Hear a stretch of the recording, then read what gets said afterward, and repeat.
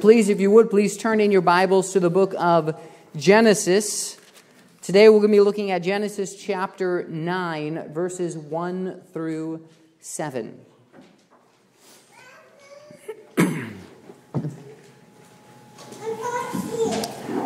When Catherine was pregnant with Kuiper, we had to go to regular doctor's appointments every week, and in the waiting room of that clinic, they always showed the HGTV channel. This channel usually featured home improvement shows where somebody would come in and radically change the inside of a house, or someone would just create a brand new home. Well, I know that sometimes those programs will show a poor family who has a very messed up home, and the people will come in and their house will be transformed, or they will build them a brand new house and give it to them free of charge. And those shows would always end with the poor family getting brought into the new house, and they would always be so excited, so joyful, so thankful for what had been given to them.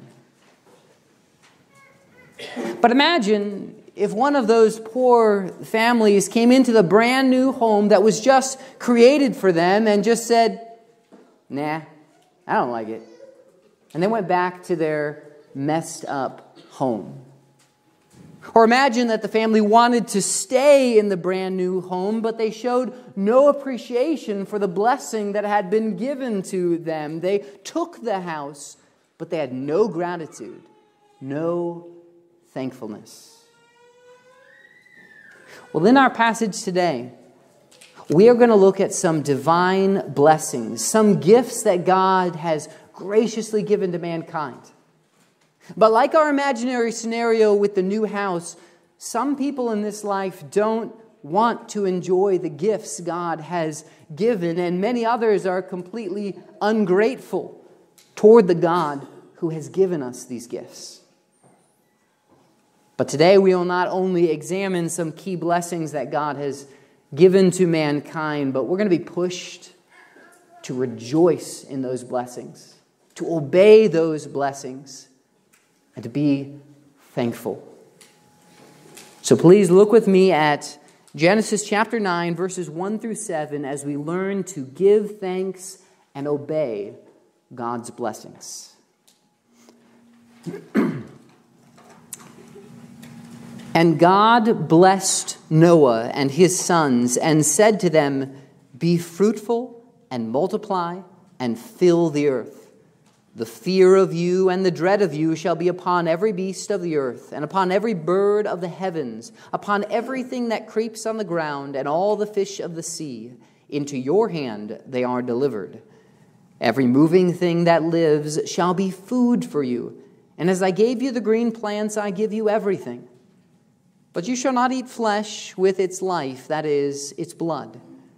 And for your lifeblood I will require a reckoning. From every beast I will require it, and from man. From his fellow man I will require a reckoning for the life of man. Whoever sheds the blood of man, by man shall his blood be shed. For God made man in his own image. And you, be fruitful and multiply. Teem on the earth and multiply in it." Lord God, we thank you so much for your word. We thank you for its power. We thank you for its sufficiency to change us.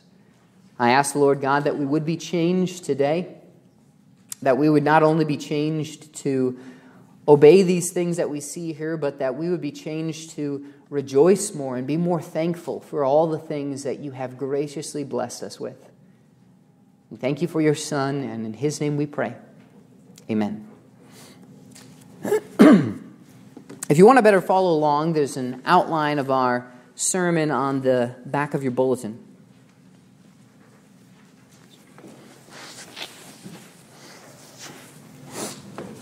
Genesis is a book of beginnings.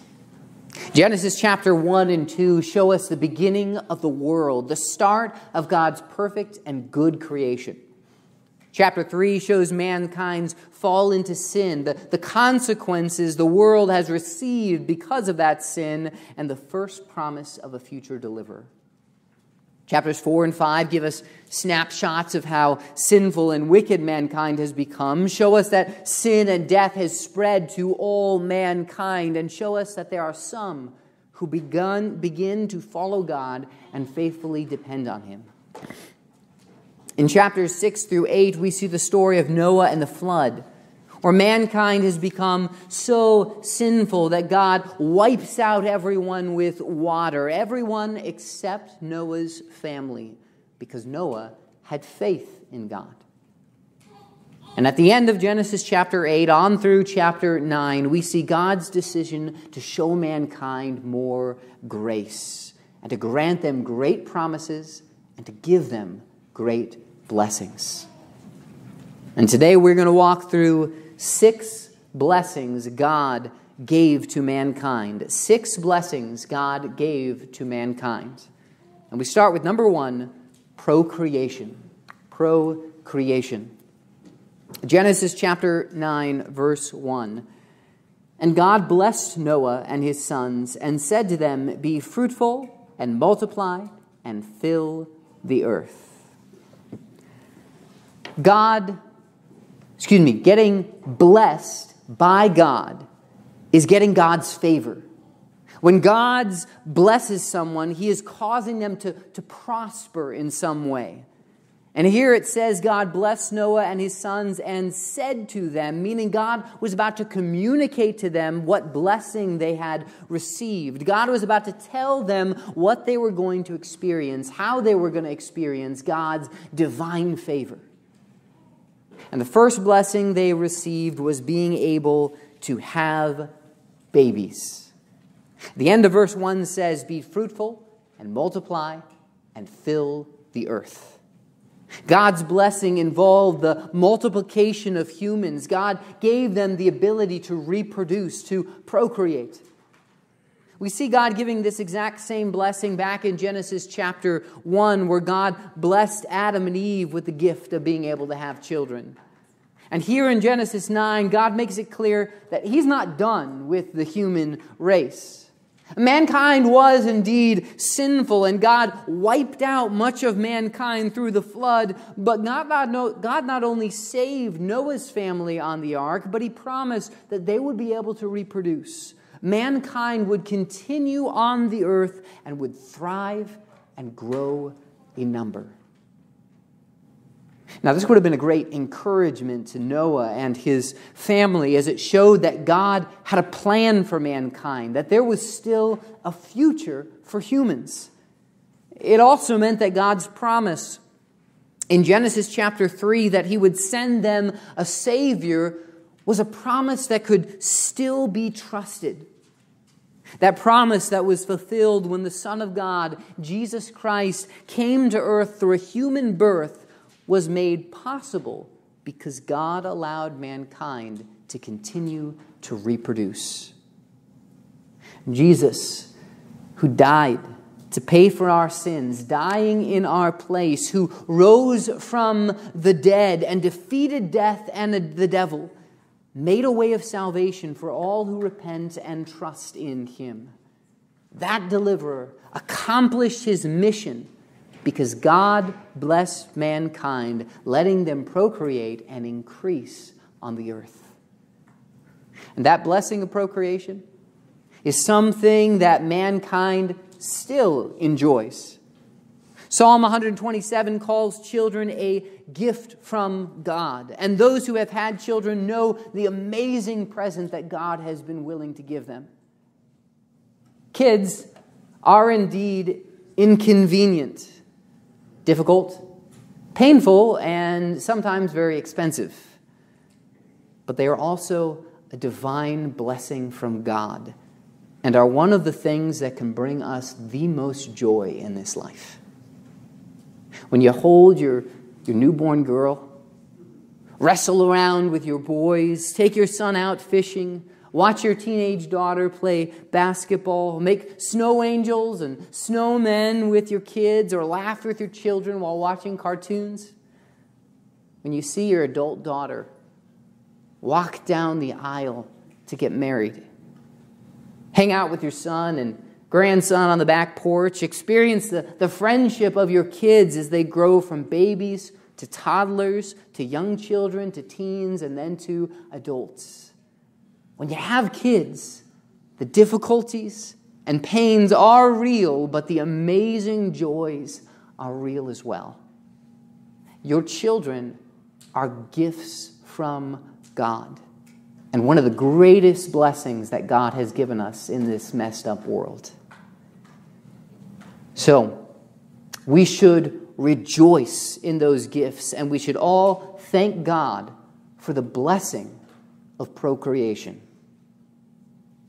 Moving on to our next blessing, number 2, prominence. Prominence. Genesis chapter 9, verse 2 says, "The fear of you and the dread of you shall be upon every beast of the earth, and upon every bird of the heavens, upon everything that creeps on the ground, and all the fish of the sea. Into your hand they are delivered." From the very beginning of creation, God made it clear that humans and animals were radically different creatures. Genesis 1, verse 26 said, "Then God said, 'Let us make man in our image, after our likeness, and let them have dominion over the fish of the sea, and over the birds of the heavens, and over the livestock, and over all the earth, and over every creeping thing that creeps on the ground.'"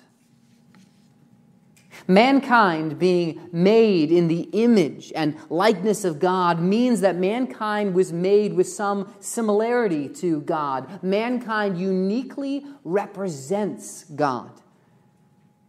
You see that in the verse that I just read and what follows in Genesis, as God makes mankind the rulers over the animals, just as God rules over all creation. And in Genesis, and throughout the Bible, we see that being made in God's image means that humans are not only God's representatives to rule over creation on earth, but they have complex intellects and creative abilities. They have the ability to communicate in depth and can have deep personal relationships. They are moral beings. They are eternal spiritual beings. This puts humans in a completely different category than animals. And God made that crystal clear when He said that mankind would rule over all other creatures. But when mankind sinned, and death and chaos spread throughout the world, man's relationships with animals was also affected like everything else. Lions and tigers and bears were no longer friendly towards humans. But to make sure that humans would still have dominion over the animals, would still rule them, God caused the other creatures to be afraid of mankind. Again, Genesis chapter 9, verse 2, God said to mankind, "The fear of you and the dread of you shall be upon every beast of the earth, and upon every bird of the heavens, upon everything that creeps on the ground, and all the fish of the sea. Into your hand they are delivered." As this verse makes clear, whether on land, whether in the air, whether in the sea, all the creatures on the planet have been given a natural fear of humans. Now, this does not mean that animals will never harm humans. In fact, in verse 5 of Genesis 9, we see God laid out the death penalty for animals who kill a human, which shows that animals will still sometimes hurt members of mankind. But animals have an instinctive fear of mankind. No animal species seeks to conquer and wipe out the human race, and most animals will avoid conflict with humans unless humans come onto their path. Animals may harm some humans, but they are not a major threat to mankind because they have been given a fear of mankind. Mankind is at the top of the food chain across the globe because animals fear man. God gave animals this fear, and God gave humans control over the animal kingdom. God said at the end of verse 2, "Into your hand they are delivered." Animals have been given over to mankind. Now this does not mean that humans should be cruel to animals. Proverbs 12:10 and Proverbs 27:26 make clear that humans should not treat animals horribly. But animals being delivered into the hands of mankind does mean that mankind can use animals for their purposes. Now, it would be terribly wrong for someone to forcibly take another human and have them live in their house as their pet, or have them work in their farm for free. But it is not wrong for you to have a pet dog or for you to use a horse for work. Mankind has been given dominion over all other creatures. Humans have been given prominence. It is a major blessing that you and I are not taking marching orders from squirrels and chickens. It is a major blessing that we don't have to fear an uprising of cheetahs or chihuahuas. And it is a major blessing for some of you to have pet dogs and cats, and for mankind to benefit from the labor of horses and cattle. And in response to this, we should take our responsibility as rulers over the animal kingdom seriously. And we should rejoice and give thanks to God that He has blessed us with prominence over all the other creatures. And not only are we to rule over animals, but God blesses us with the privilege of eating them. Which brings us to our next point, number 3, provision. Provision. In Genesis chapter 9, verse 3, it says, "Everything that lives shall be food for you, and as I gave you the green plants, I give you everything." At the beginning of all creation, mankind were vegetarians. In Genesis chapter 1, verses 29 through 30, God said to man, "Behold, I have given you every plant yielding seed that is on the face of all the earth, and every tree with seed in its fruit. You shall have them for food. And to every beast of the earth, and to every bird of the heavens, and to everything that creeps on the earth, everything that has the breath of life, I have given every green plant for food." Mankind and animals were once on an exclusively vegetarian diet. God provided food for His creatures by giving them the plants of the ground. Because there was no sin at the beginning, there was no death at the beginning. But after mankind's fall into sin, the whole world was affected, and death among humans and animals began to occur. And although man's fall into sin was a horrible thing, God was gracious to mankind. And after animals began to die, God made it clear that humans would now be blessed with the ability and the right to eat those animals. Again, Genesis 9, verse 3, God said to mankind, "Every moving thing that lives shall be food for you. And as I gave you the green plants, I give you everything." Just like God gave mankind all plants to eat, God now granted mankind all the animals to eat. As the text says, every moving thing that lives was now food for mankind.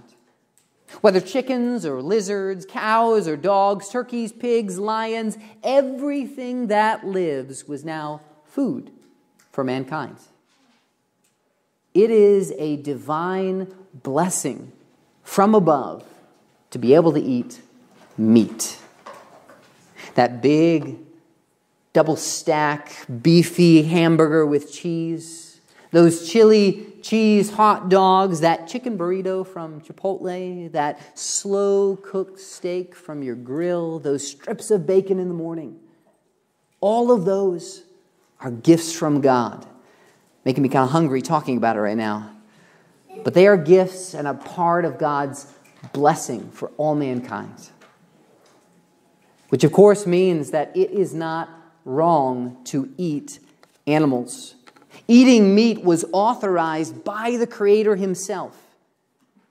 Which means that organizations like PETA, which condemn eating animals and say it is morally evil to eat scrambled eggs and bacon for breakfast, animal rights organizations like that are going directly against what God has said in His Word.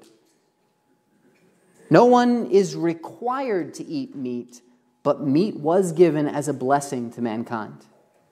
Which means that it's okay for the Audis or the Halls to raise cattle to be sold for meat. It's okay for the Reddens to raise chickens to eat, and it's okay for you to go to McDonald's and enjoy a Big Mac.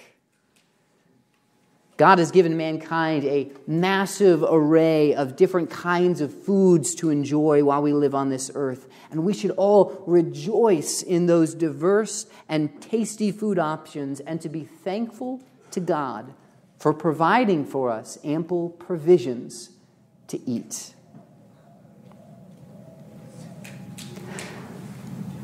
But there is something in animals that we are not allowed to eat. And that leads us to our next point, number 4, prohibition. Prohibition. Genesis 9, verse 4 says, "But you shall not eat flesh with its life, that is, its blood." Now this seems like a rather odd blessing and a rather odd command. But remember, this is given in the middle of all these other blessings that are universal to people of all time. And so we should accept this one as universal and still binding on us today. But the question is, why this blessing? Again, verse 4 says, "But you shall not eat flesh with its life, that is, its blood." The blood of an animal represents its life. To quote John MacArthur, blood carries life-sustaining elements to all parts of the body. Therefore, it represents the essence of life. And blood was from animals was used in the Old Testament sacrificial system to atone for sins, to symbolically cover sins, to appease God's anger against sin, and so bring forgiveness.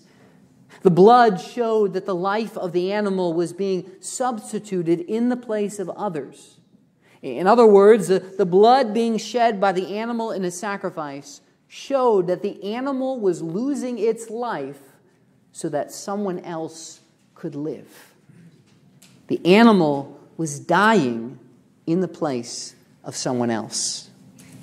We see this in Leviticus chapter 17, verse 11, where God says, "For the life of the flesh is in the blood, and I have given it for you on the altar to make atonement for your souls, for it is the blood that makes atonement by the life." So blood represents the life of the creature, and God gave these blood sacrifices to mankind to use as a way to make atonement for their sins, as a way to symbolically have themselves spiritually covered and forgiven. The blood of an animal appeased the wrath of God as a life was being sacrificed to take the punishment for someone else. In fact, Hebrews 9:22 says that without the shedding of blood, there is no forgiveness of sins. Blood sacrifice was necessary to atone for sins. But of course, if you look in Hebrews chapter 10, it makes clear that it is impossible for the blood of animals to ultimately and eternally deal with our sins. The animal sacrifices were necessary, but they were insufficient. They pointed towards the ultimate sacrifice where Jesus Christ, the Son of God, shed his blood, where Jesus would give his life to pay the penalty for our sins. Matthew 26:28 says that Jesus' blood was poured out for many for the forgiveness of sins. Now, I mention all of this to help us understand why God commanded mankind for all ages to avoid eating animal blood. Blood is sacred, as it represents the life of a creature, a life created by God.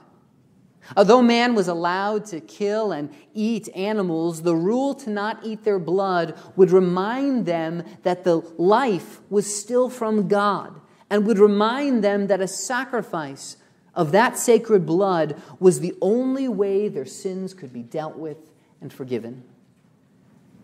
The prohibition against eating the blood of animals reminds us that God is the sole giver of life, and God gives atonement through a blood sacrifice.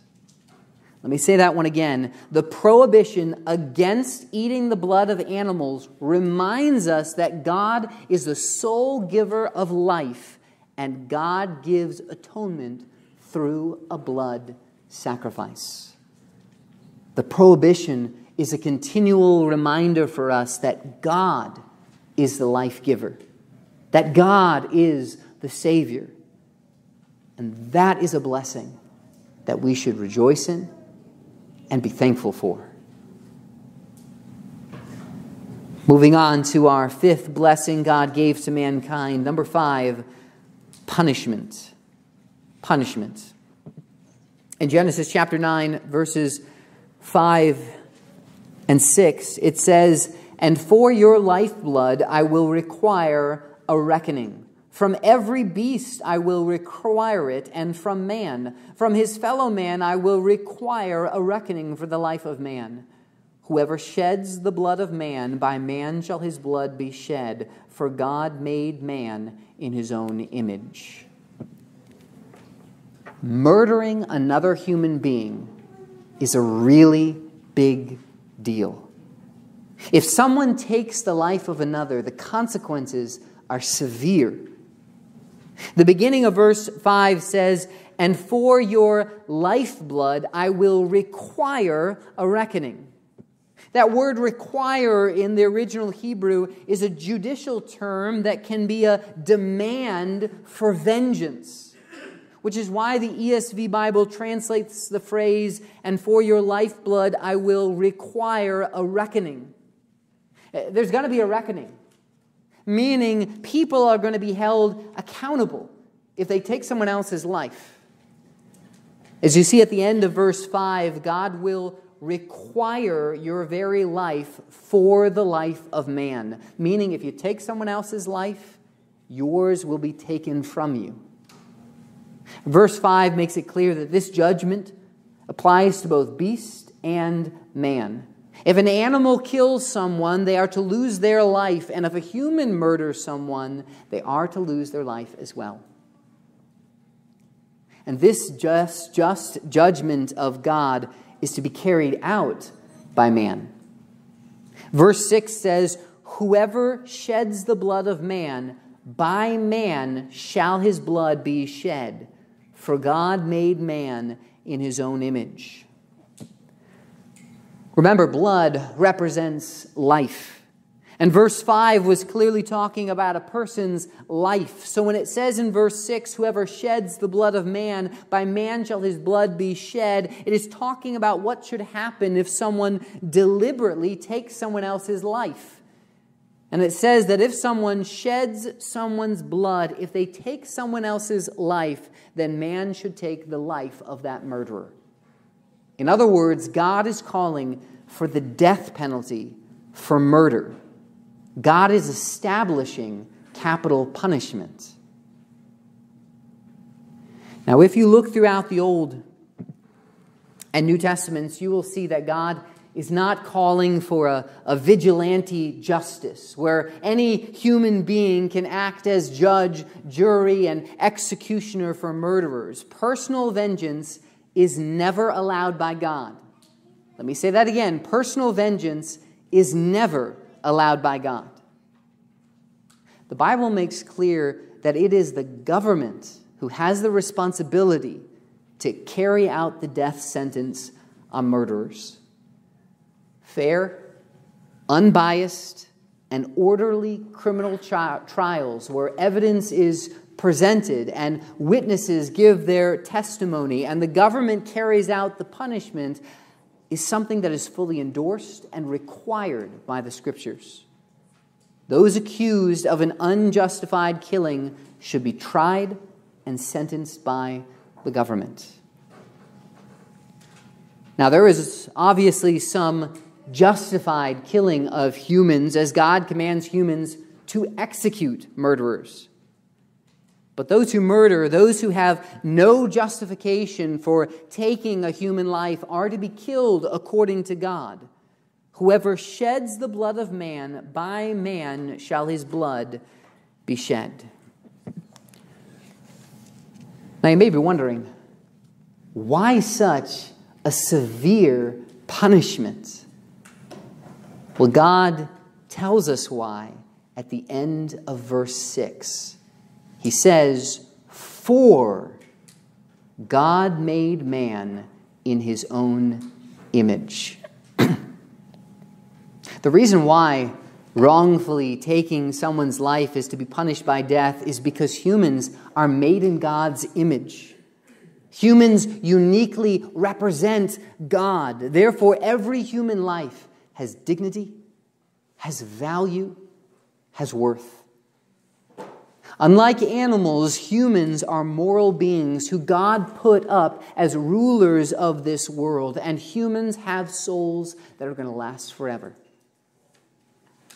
Murdering a human is killing an image bearer of God. And for that, God established the death penalty. Since human life is so valuable to God, since they are God's image bearers, the penalty for wrongfully killing human life is severe. And the death penalty for murder, capital punishment, is something that is affirmed throughout the rest of the Bible. In the Mosaic Law, God said in Leviticus 24:17 that whoever takes a human life shall surely be put to death. This was affirmed by our Lord Jesus in Matthew 26:52, where he rebuked Peter for trying to kill a man, saying, "All who take the sword will perish by the sword." In other words, if you unjustly kill, you will be killed. The death penalty was also affirmed by the Apostle Paul in the book of Acts, where when he was put on trial, Paul said in Acts 25:11, "If then I am a wrongdoer and have committed anything for which I deserve to die, I do not seek to escape death." Although Paul rightly claimed he was innocent, he made it clear that he would accept the death penalty if he had done anything that deserved the death penalty. Which means that Paul believed that some crimes deserved capital punishment. We see Paul reaffirming this again in Romans chapter 13 when he talks about what a good government is supposed to do. He says in Romans 13 verse 4 that government is God's servant for your good. But if you do wrong, be afraid, for he does not bear the sword in vain. For he is the servant of God, an avenger who carries out God's wrath on the wrongdoer. Now think about it. What is the purpose of a sword? It's not to just slap somebody with. It's not just to give someone a little scratch. No, a sword's purpose is to kill.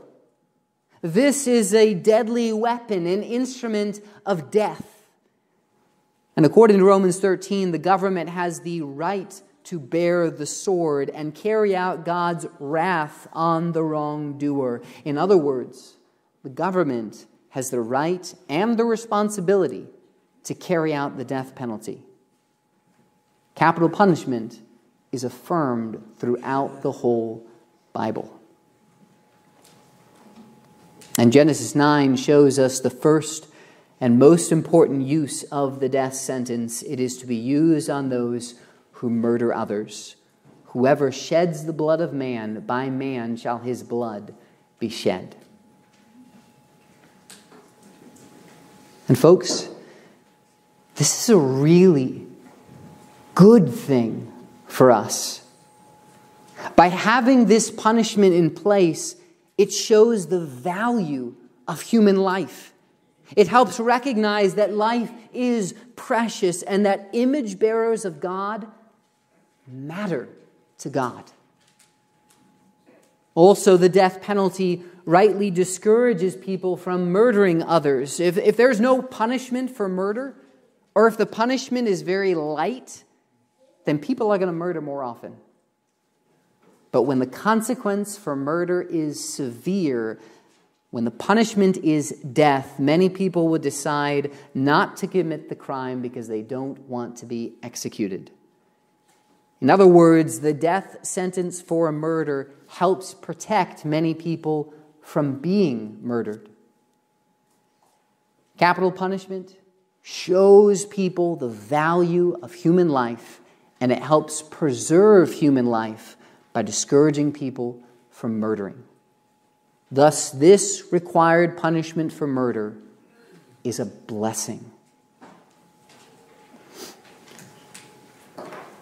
Now, sadly, we live in a culture that, for the most part, does not want to receive this divine blessing, where people have very little respect for human life and who don't value it very highly. That is obvious in our country's unwillingness to execute most murderers. A few weeks ago, the sentencing for the Parkland shooter concluded.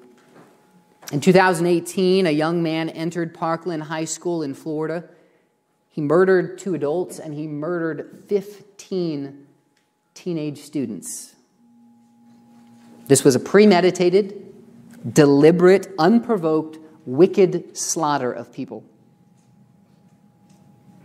And yet the Parkland shooter was not given the death sentence, but was given life in prison. And that is normal for most people who commit murder in this country. Most murderers are not given the sentence that God requires. Even worse than that, our country often does the opposite of punishing murder and instead rewards murder. The mass murder of over 1 million unborn babies that happens through abortion every year is not only protected by law, but our government gives millions of dollars to abortion organizations that are dedicated to the murder of little children.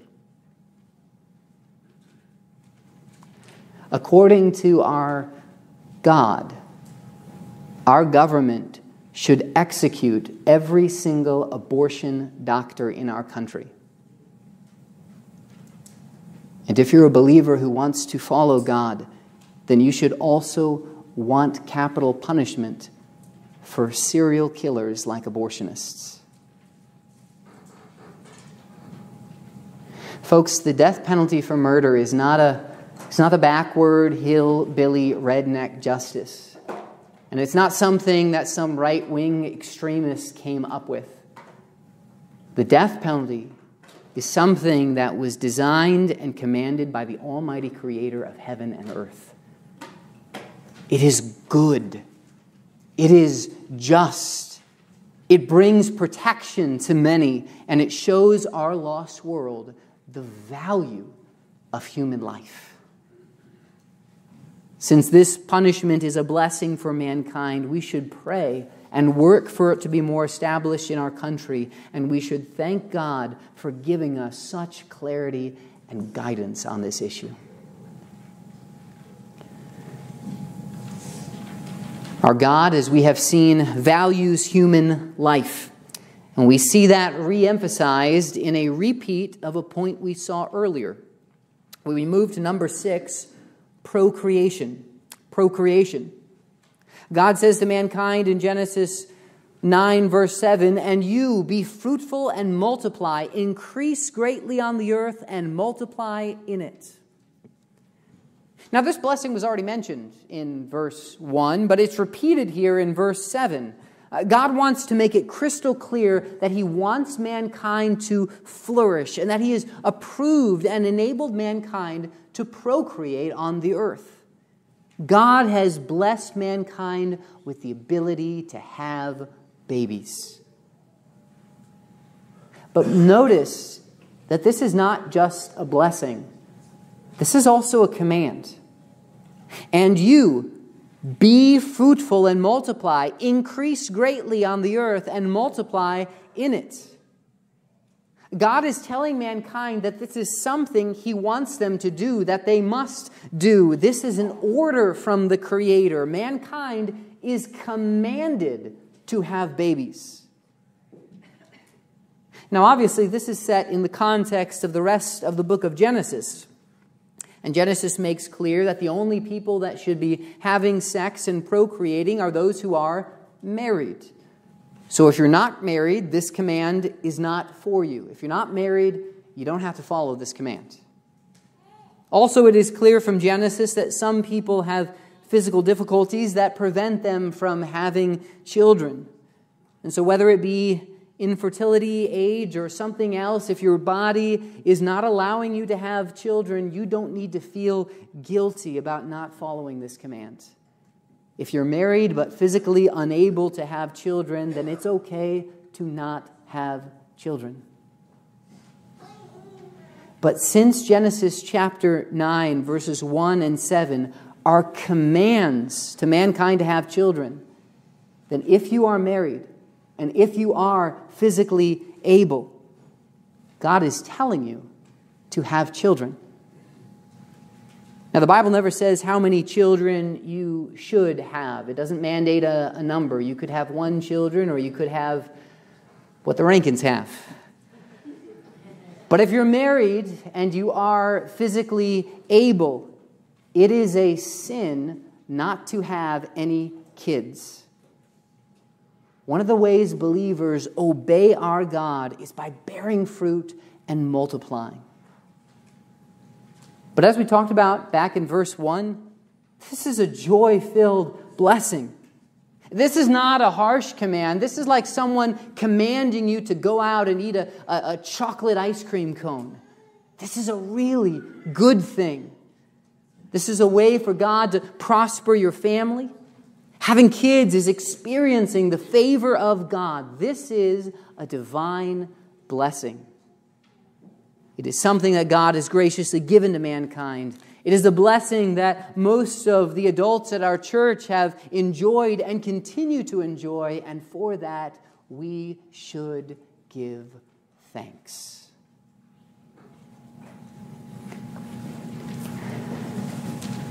As we wrap things up for today, we need to remember that we don't have a stingy, miserly God, but a God who has blessed all mankind with many things. He has given us life and has caused mankind to grow and thrive, giving us the ability to have and enjoy children. He has made mankind the rulers over all other creatures on this planet and has provided us with a great variety of food to enjoy. He has given us a prohibition to help us remember God's role as life giver and Savior, and He has set up a punishment that shows us the value of human life and helps bring some protection in our sinful world. And not only has God done all of that, but as we mentioned earlier, God sent His only Son to die on a cross and rise from the dead so that wicked people, sinful people like us, could trust in Jesus and be eternally forgiven. Our God has blessed us with so many things, and we should rejoice in those blessings and give Him thanks. Lord God, we do thank You that You are a God who is so generous. You're a God who is willing to grant messed up, sinful people like us so many good blessings. We thank You for that, God. I ask, Lord God, that we would rejoice in those blessings, that we would not see those blessings as curses, that we would not push back against those blessings and be unwilling to obey and follow what you have said is good for us. Help us, Lord God, not only to obey these things that we have seen, but to have joy in obeying them, to be thankful that you set these down for our good, that you gave us these things because you wanted to show us your grace. We thank you so much for your willingness to be gracious to us, Lord God. In your Son's name we pray. Amen.